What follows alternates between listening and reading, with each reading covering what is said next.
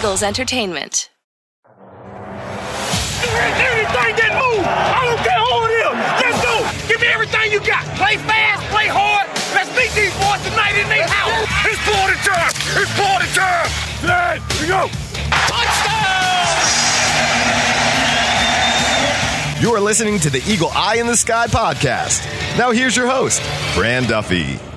That's right, another day, and we've got an NFC East playoff matchup as the Eagle Eye in the Sky podcast continues. I'm Fran Duffy, and as always, I think we've got a great show for you here on episode number 442. At the top of today's show, we've got Chalk Talk, where I chat with my friend Greg Cosell to talk about the Eagles' first playoff game here in the 2022 season. Though the first time since 2009, the Eagles and Giants will face off divisional round this weekend. Lincoln Financial Field is the Saturday night game. Saturday, 8:05, I believe, is the kickoff here against the New York Giants on Fox. We're going to break this game down. Obviously, it's the third time these two teams have played. Really the second time that we can dive deep into the matchup. And the Giants, they've changed a lot over these last few weeks on both sides since the Eagles last played them in Week 14. We're going to jump into why with Greg in that segment. Before we get there, I just want to quickly remind you, head on over to Apple Podcasts or Stitcher or Spotify, wherever you listen to the show. Leave us a rating, leave us a comment. If you've got a question, leave it there. We'll answer it here in an upcoming episode. That said, let's get now to our chat with Greg Cosell in Chalk Talk. Let's get down to business. It's time for Chalk Talk. All right, time to welcome in Greg Cosell as we talk through this Eagles-Giants matchup. And Greg, obviously no Eagles game to break down, but a good week of action in Super Wild Card Weekend. Super Wild Card Weekend. Which is still happening because we are talking now just about 45 minutes to 60 minutes before the Cowboys and Bucks kick off, but that has no standing whatsoever on what the Eagles' plans are for this weekend. As we found out, the Giants and Eagles will face off for a third time here on Saturday night.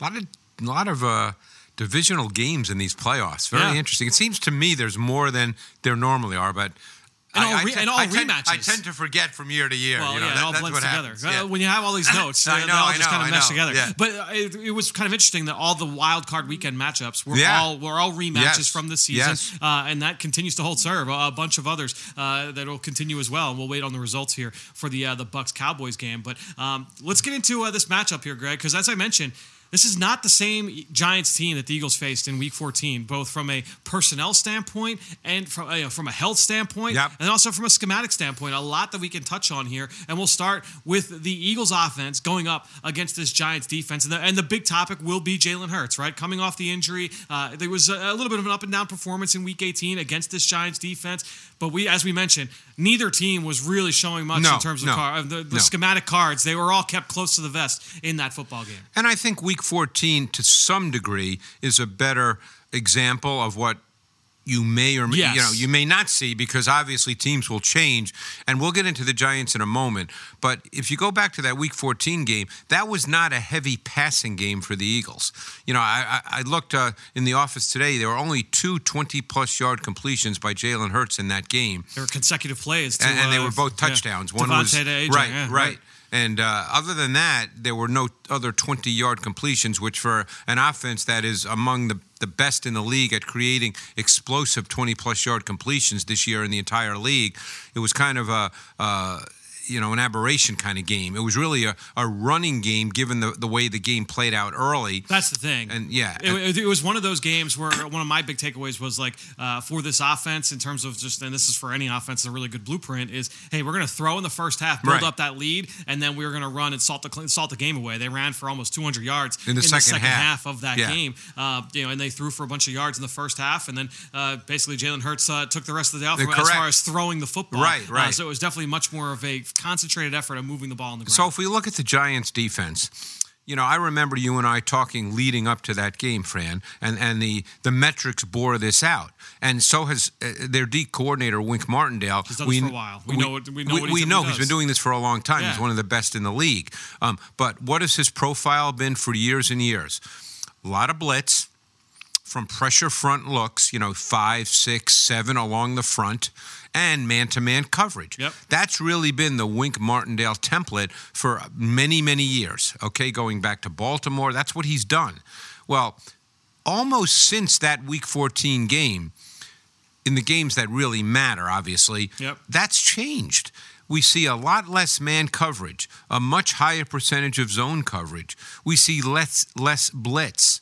What we're seeing an awful lot of is defensive backs on the field, Fran. I mean, maybe not on first down, although they do play a lot of nickel as almost their base defense at times. Yep. I mean, this past week, when the Vikings had 2 tight ends on the field, the Giants played nickel. The only time they played base was when there was a fullback on the field, and the Eagles will not be playing with a fullback. Yep. So we might not see them in a true base defense. We might see them in a nickel defense. Now, they had really 2 nickel defenses. When they played 2 tight ends, they played McLeod as the slot corner, basically, because he's a more physical guy. And when they played what would be called conventional nickel, they had Darnay Holmes, who's a cover player. Yeah. So the point is this is a team that likes to play with a lot of defensive backs. They don't play a ton of dime, but what they do play a lot of is what we call dollar. 7 defensive backs. I mean, no team really in the NFL does that. You know, every once in a while you'll see it. The Giants far and away have played more snaps with 7 defensive backs than any team in the league, and that's really become the way they've played on third down and obvious passing situations. And that's the thing is they played over 20 snaps of that dollar defense in this game against Minnesota. I mean, what are there 3 teams in the NFL that have played at least 20 snaps of all dollar year? All year. You're right, so it right. just gives you a sense of how outside the box that is. Not a lot of teams will play with that much speed on the field. But just getting back to it from a coverage standpoint, it really is stark when you look at it from weeks 1 to 15. So the Eagles played them in week 14. In week 15, they took on the I believe it was the Commanders. I believe in week 15. In week 16, they played Minnesota. From that point on, they completely, as you mentioned, they completely flipped where they were 33% cover 1 and it was 13% cover 4. You literally flipped that. I know. They were playing, since that point, since week 16, they've been playing less than 10% cover 1. Yep. And they're up over 30% cover 4, up over 13% cover 6. It has been such a huge swing from that single high man defense to now more of a middle of the field open 2 high shell zone defense. I don't know. Like, what do you make of that? Because it's from a personnel standpoint. I guess the only thing that really changed was Xavier McKinney returned to the lineup, and that was a big thing. And he's a really important player, huge player for that defense because of how he used his. And we can get into that in terms of how he's used. But I mean, it's been really interesting in terms of how often they've done it. And even if you say, hey, well, yeah, but that includes the Week 18 game, where, as you guys mentioned, that's right. You remove that, the numbers are still stark. Yes, it is very. That is definitely the way. No, he's made a conceptual change. Yep. And you know, you asked me, what do I make of it? To be honest, I don't have a brilliant answer for that. I don't know why, unless just in doing some self-scouting, they felt that this was not working and they needed to go in a different direction. Yeah. Because this goes against pretty much what Wink Martindale has done for the last number of years. But they clearly made a major conceptual change, schematic change in how they want to play. So they are playing a ton more zone. They're not blitzing very much. They're relying on 4-man D-line pass rush. And by the way, they're getting pretty good push up front, and we'll get into that momentarily. Right. But, yeah, this is a totally different defense than what the Eagles faced week 14. Yeah, the blitzing numbers have dropped, not as much as the man numbers, but they still have dropped for certain. Right. I think it'll be interesting just to see, because I think I think Next Gen Stats had put out the numbers and said like, hey, like this is what they did because they played Minnesota twice in that span. Right. Obviously, this past week in the wild card round, and then also in week 16. But it's been more than just those 2 games. Right. That has been the way that they've played against their last few opponents. It's now a 5-game sample, which is sizable. Enough to say that they've made a change. Correct. Yeah. So it's something to watch here. We'll see if they decide to play that way here against the Philadelphia Eagles, or if it's something that they try and revert back. I guess I would say you would think so for 2 reasons.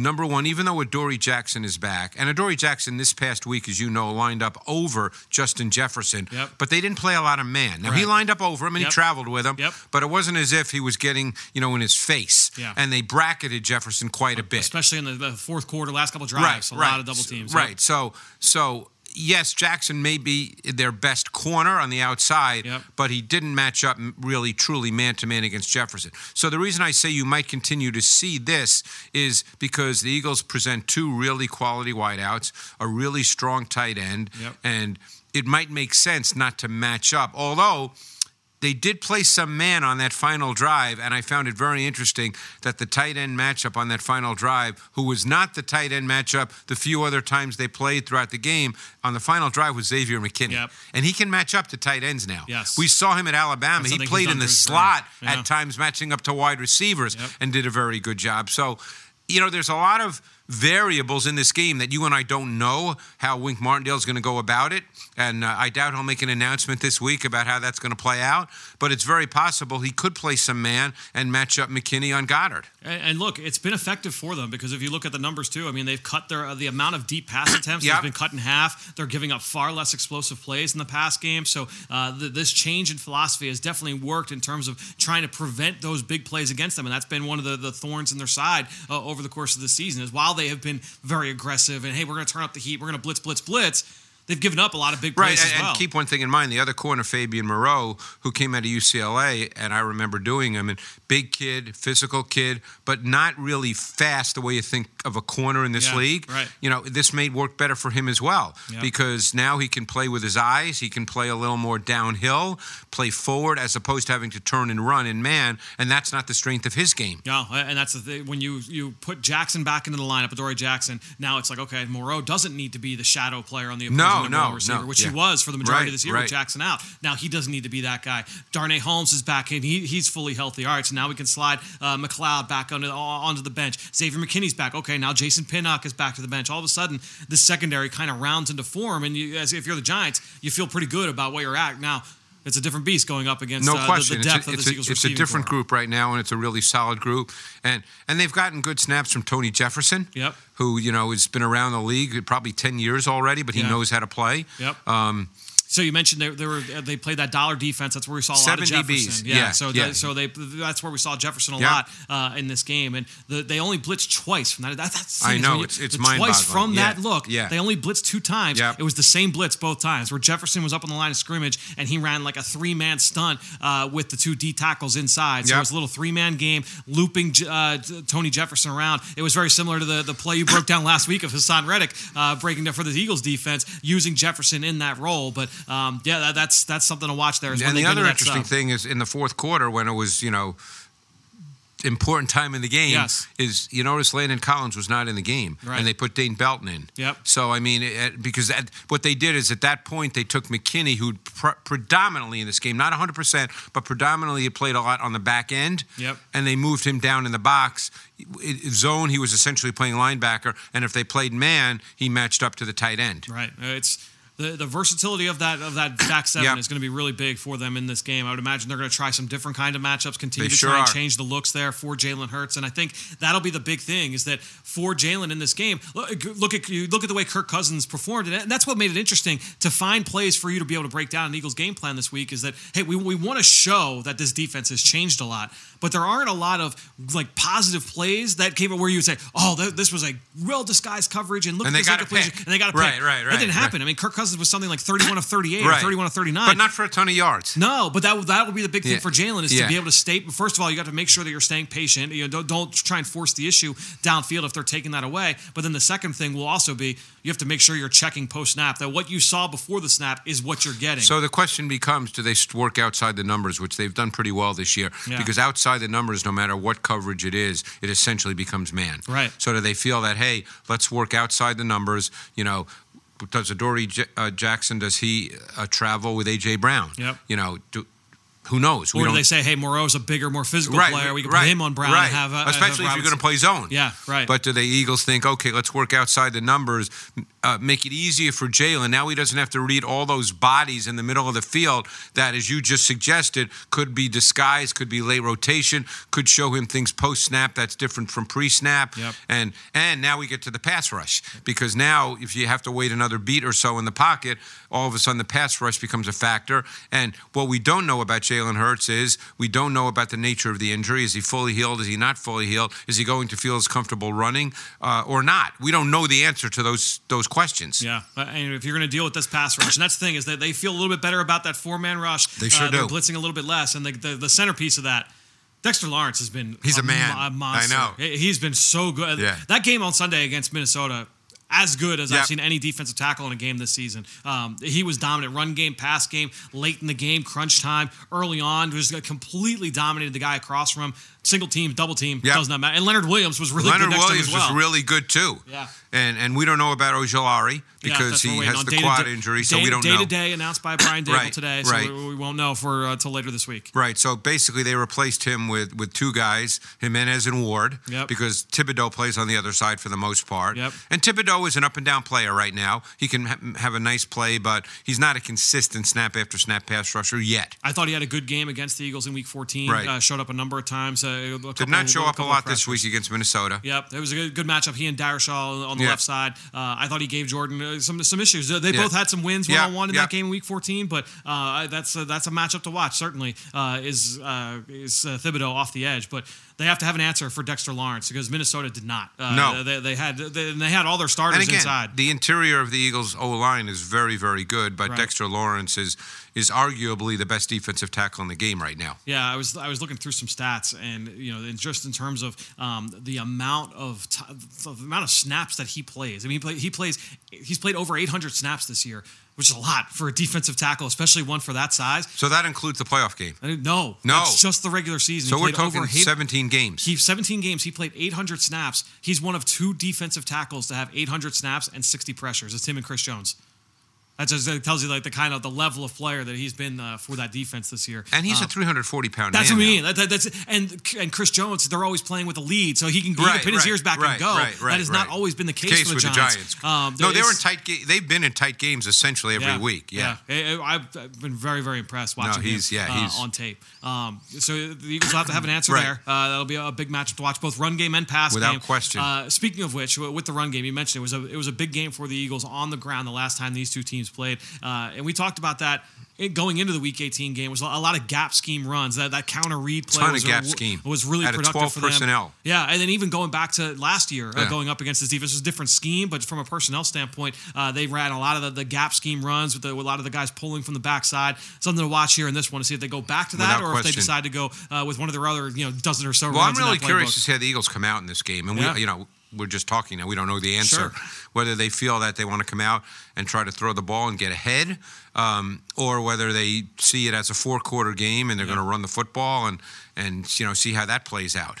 And that's the thing is that when you go back to that Week 14 game, the run game was excellent. I thought Jalen Hurts had one of his best games as a pro in that one. And even though the numbers weren't like gaudy in terms of he threw for 4 touchdowns and 400 yards, I thought that the way that 3rd and 9 completion to Quez Watkins on the opening drive, he had plays like that were just like that's just really good quarterbacking play. The Devontae touchdown, all from that game where you say, okay, you feel really good about where he's at right now from a headspace standpoint. And we hope he'll be back to that. Yes, that's the hope. We don't know the answer to that. Right.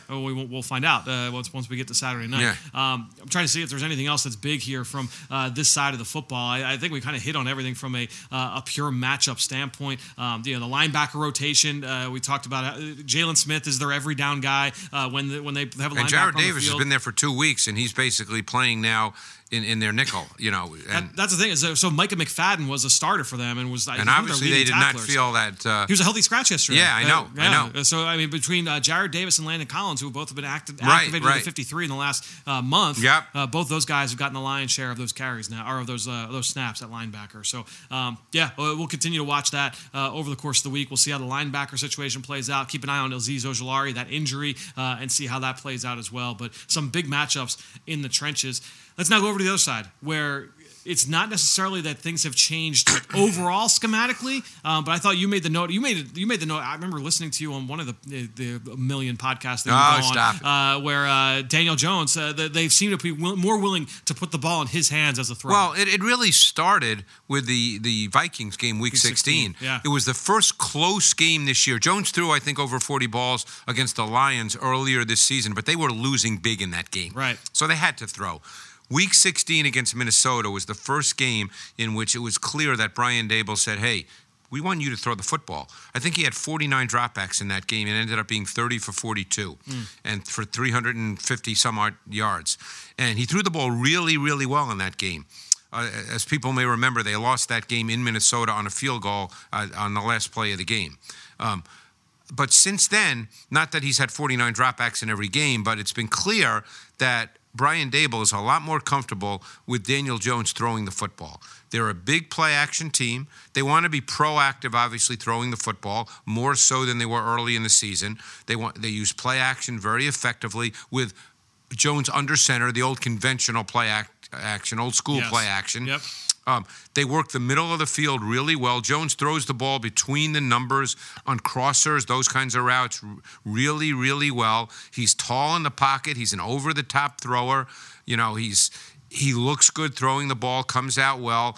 You know, you can say this of any quarterback, but when he's comfortable, he throws a really nice ball. Yep. And their offense is now much more based on the pass game. I know going into this playoff game against Minnesota, which obviously they won, so many people were saying it's Saquon Barkley, Saquon Barkley, Saquon Barkley. And I kept telling people it's not going to be Saquon Barkley. If you've been watching the Giants the last 3-4 weeks, it's going to be Daniel Jones. Right. He's going to dictate how their offense plays. And they put the ball in his hands, and he ran a lot. Yep. And as a design runner and also taking off, you know, when he sees grass, you know they're telling him, if you see green grass, go.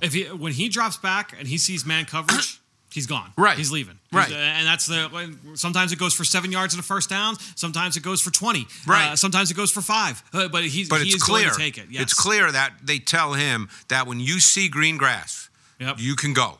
You know, that's okay. It's okay if you break down the design of the route concepts. You see it, you go. I was looking through some stats today. No one in the NFL has accounted for more first downs, that's throwing and rushing, on play-action rollouts than Daniel Jones. Really? He has converted 33 total first downs as a thrower and as a rusher on anywhere where he's play-action and rolling out.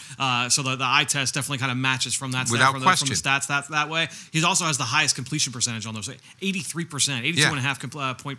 Well, his completion percent for the season was pretty high. Yeah, he's one of the best in the league from that standpoint. Yeah, he just doesn't throw for a lot of touchdowns, but he's thrown for more recently. That's the thing. You know, and again, if they had been playing, well, obviously Brian Daboll didn't feel comfortable doing this earlier in the season. Don't forget he had to learn a brand new offense. Yep. They certainly weren't expecting these 3 wide receivers they're playing with now to be their 3 wide receivers at the beginning of the season, so they had to develop a comfort level as well with them. Yep. And you can see it's pretty clear there's a comfort level now. Yeah, all of them have kind of settled into roles now, right? Isaiah Hodgins, he goes 8 for 105 and a touchdown on Sunday against Minnesota. Darius Slayton continues to make big plays for them in the pass game, especially on those play-action crossers. And you want to get him the ball on the move because he can run. And that's the thing is in previous iterations of this offense, it was, and that was how their offense was built. Everything was linear playing with Slayton vertical. Right. Now it's linear playing with Slayton horizontally. Right. So the shallow crosses and those deep big crossers. Right. And Jones throws that ball really well over the middle of the field. And he dropped one at the end that might have been a touchdown. Yeah, right. That was a killer for them. But I mean, they stay. But I think when you look at the way that these guys are starting to settle in, Hodgins is a big kid. 6'4", 210 pounds. Yep. And he's not just, they're throwing on the back shoulder. He was routing up Patrick Peterson. He was creating separation time and time again. Actually, even going back and watching the Week 16 game against those two teams, he played well. He ran the sluggo Peterson. Week 16 against Peterson. Yep. So I think that's certainly a guy you're going to have to contend with. And the one thing I think that really stands out too with Hodgins is, to me anyway, is he has a feel for how to settle down in voids and zones. Both he and Richie James have done a nice job. Yeah, I think they do that. I think, to me it stands out with Hodgins in particular. Yeah, I think when you look at both of those guys and Slayton, there's certainly a level of comfort that Jones now has with all of those guys, and all 3 of them have found ways to create big plays. Hodgins and James have all reached the end zone, I think 4 or 5 times in the last month and a half. So when you look at the way they're able to put the ball into the end zone, as you mentioned, Jones is throwing a little bit more in terms of getting, finishing off these drives for touchdowns here down the stretch. And and they do a nice job schematically. They have some really, the touchdown he threw to Bellinger, off that rollout. You mentioned the design boot action. Yeah, really well designed play. Yeah, they do a good job in terms of with motion getting him answers before the snap and saying, you know what. Man zone indicator or finding a matchup, any of the creating leverage. Yes, exactly. Just say, hey, here, you know what? The Hodgins touchdown in the red zone was on Sunday. Beautiful. Exactly, a great example of that. Yep. What was it about that play that stood out to you in terms of just the way that they were able to attack? Just a little motion by, was it James who came in motion? I believe it was James that came in motion right. just inside of Hodgins. Yep. And you could see it created a question for the defense on that side between Peterson and the other, was it the safety? It was the safety, I believe. Yes. Yes. And I can't remember whether it was Bynum or Smith. I think it was. I believe that was Smith. Yeah, I believe it was Smith. So it just created a little bit of a question on how they were going to play the releases. And Peterson ended up playing what was kind of a condensed bang 8 by Hodgins, but he was playing it with outside leverage, and therefore he got beat. Yeah. But just, little things like that little shift or motion, I forget if it was a shift or a motion when the ball was actually snapped, but just something like that changes leverage, and it makes the defense have to do just enough communication that if they're just off like they were on that play, it's a touchdown. And that's the thing, is that most of the season, this Eagles defense has been really good from a communication standpoint. Right. Before the snap, after the snap, their rules and zone coverage have been very strong. We're actually doing a segment this week on Eagles Game Plan with Eagles defensive back coach Denard Wilson, where he does a very thorough breakdown of the Eagles quarters coverage scheme and just all the different ways they've been able to create some big plays on the back end from different spots in that defense. Assignment, alignment, technique. That's it. That's what it's all about. And that's so right. with those guys on the back end, that's been a huge strength of that group in the back seven. And so they're going to need that to continue. This is not a downfield pass game. This is a defense that is going to be, or an offense that's going to be willing to, hey, you know what? We are going to matriculate the football down the field, and we're going to move the sticks. I wonder if they're going to take a shot. Because now, every team has. They're going to try. They're going to take a shot with Darius Slayton because he can run by people. Yeah, with those double moves, they're going to come. They're going to take their shot that way. Yep.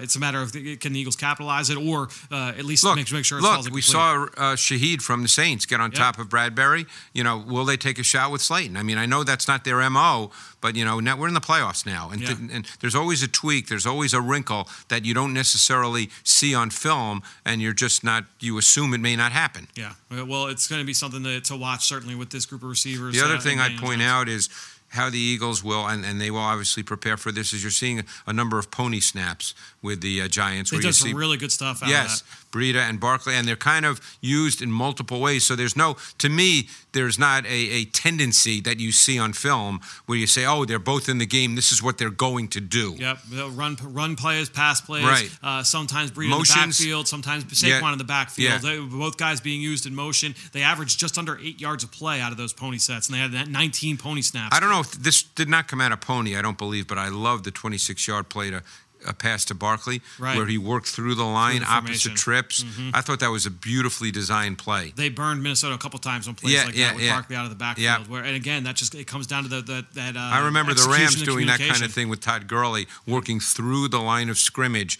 to the other side of the field, and the Vikings were playing man coverage on that particular play, and that gets very hard to deal with for a linebacker. Yeah, if you're playing man, you can get picked off. If you're playing zone and you're a lift team, a lift coverage team, that defender underneath is like, oh, I don't have anybody on my side. I'm going to get depth. And all of a sudden there's a running back coming in from across the formation that you did not account for. No, and you're late to the party then. Yeah. And so if you get Saquon the ball in space, it's no different than getting him that trap play, which went really well. That was a 20-plus yard run. You get him up to the second level with a head of steam. That's where he's at his best. And it's funny you mentioned that trap play, because to me that's a great example of coaching. Yeah. Because Glowinski was the trapper, but I thought the best part of that play was the left guard, Nick Gates. Do you remember? Do you remember the play? Perfect, yes. The way, just the technique and the patience, and that's coaching. Yeah. Because in that situation, you probably think, oh, I have to go get that second level guy right away because that's my guy. Right. But the way he took that step, the way he was patient to make the 3 technique, I believe was Phillips. Yeah. So he acted like he was going to block Phillips. So Phillips is now preparing to be blocked. But then what I also loved about that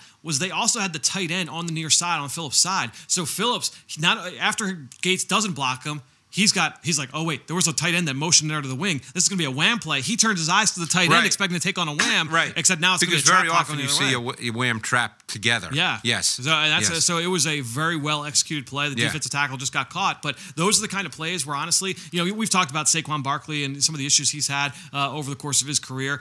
He's not always going to get those tough yards in traffic, kind of picking his way through the briar patch. But when you get him out in space, when you get him to the second level, and you get him into the flats with a head of steam, that's where he's at his best. And we saw on that long touchdown, those pin pull concepts have worked really well for them. That was beautiful. Hey, get him out in space. Let him be a space player. That's where he's most dangerous. Another point you mentioned, the pin pull, the touchdown, was Hodgins is a physical wide receiver. He'll block. He's been a very useful player for them in a lot of different ways. They just got him off waivers from Buffalo in November. So a huge addition for this team. A guy that has come in and helped them in a number of different ways. We talked about some of the matchups on the other side of the ball in the line of scrimmage. There's going to be some big ones here in this game as well. We're going to find out about Josh Sweat and see if he's ready to go. But Josh Sweat against Andrew Thomas will be a big one. But the biggest one is at right tackle. That was Evan it, and that was a huge one in the last game. And Reddick was awesome in that Week 14 matchup. So the question is my sense is the Giants will start the game seeing if Neal can block him. Right. And if he can't, which he really had a hard time with in the Week 14 game. Yep. Then that changes the way the Giants have to do some things because now his running backs aren't going to be releasing. Because you don't have a pass game without protection. Yep. And protection is the key to everything. So now the Giants have to decide what do they want to do. You can do it a number of ways. You can do it formationally, just to slow down Reddick, because now all of a sudden maybe there's a tight end in front of him. You can do it with people, and now you have fewer people who are eligible receivers releasing into routes. Yeah. There's multiple ways to do it. You can obviously try to do with quick game throws where Neal does not have to protect for as long. There's multiple ways to go about trying to help him, but that was a critical matchup in the Week 14 game, and I think it'll be in this game one way or the other. Yeah, there are certain offenses where they are able to operate much more efficiently when they are on schedule, right? And I think the Giants are one of those teams where if they're able to keep the run game, play action game going, and you keep them honest from that standpoint, well, now all of a sudden this offense is able to move very efficiently, and maintaining a lead is a part of that, right? I think when you look at when this team is down in the second half, their offensive numbers plummet. Right. And you might say, like, Fran, well, that you could probably say that about most teams. You'd be surprised. There are a lot of teams in the NFL where, like Buffalo, if they're down in the second half, it doesn't matter. They are going full pedal to the metal, and they're operating. They usually move the ball. Yeah, they move the ball with very little resistance. Yeah. The Giants have struggled when they have been down. Well, they're not really a straight drop back passing team as much as they are a play action and quick timing passing team. And that was a big takeaway in that last game. I mean, the Eagles on third down were outstanding. Such a wide variety of defenses that they play, but then the Giants started 0 for 5 on third down. You can also do that when you're ahead big. Well, that's and ahead by when you're ahead by 3 touchdowns. You're keeping them to third and long. It's easy to get to. You can to do get a lot more stuff and feel okay with it when you're ahead by 3 touchdowns. And that's what that was the point I was making, just in terms of trying to help out Evan Neal. Right. Is that, hey, you know what? If we're able to make sure that we're staying efficient on offense, Daniel Jones because he's actually not a bad run blocker. No, that's the thing. That can help him out a little bit against Reddick, and that's something that I'm sure that they will try and see if they can do in this football game. It'll be a good one. I'm excited for it. You see what's happened in these playoffs up to this point. There's been a lot of close games, a lot of surprisingly close games, so you just don't know. Yeah, it's and division opponents, you know how it is. Yes, I mean, look what just happened with Miami and Buffalo. Look what happened with Cincinnati and Baltimore. Yep. I mean, these games are close. These teams don't like each other, and there's a little edge that's involved in these games. There's plinty of familiarity on both sides, from a player standpoint, from a coach standpoint. So obviously, look, a lot on the line here between these two teams. It'll be a fun game here at Lincoln Financial Field on Saturday. Greg, you and I will be win or loss. We'll be breaking this game down next week right here on the Eagle Eye in the Sky podcast. Thanks again for joining us for Chalk Talk. Thanks, Rand. Great stuff there from Greg. Thanks to him, and thanks to all of you out there for your continued support of this show and all the rest of our podcasts here with Eagles Entertainment. That being said, I think that'll do it. Another show in the books here on the Eagle Eye in the Sky podcast. For everybody here at the NovaCare Complex, I am Fran Duffy. We will talk to you later this week.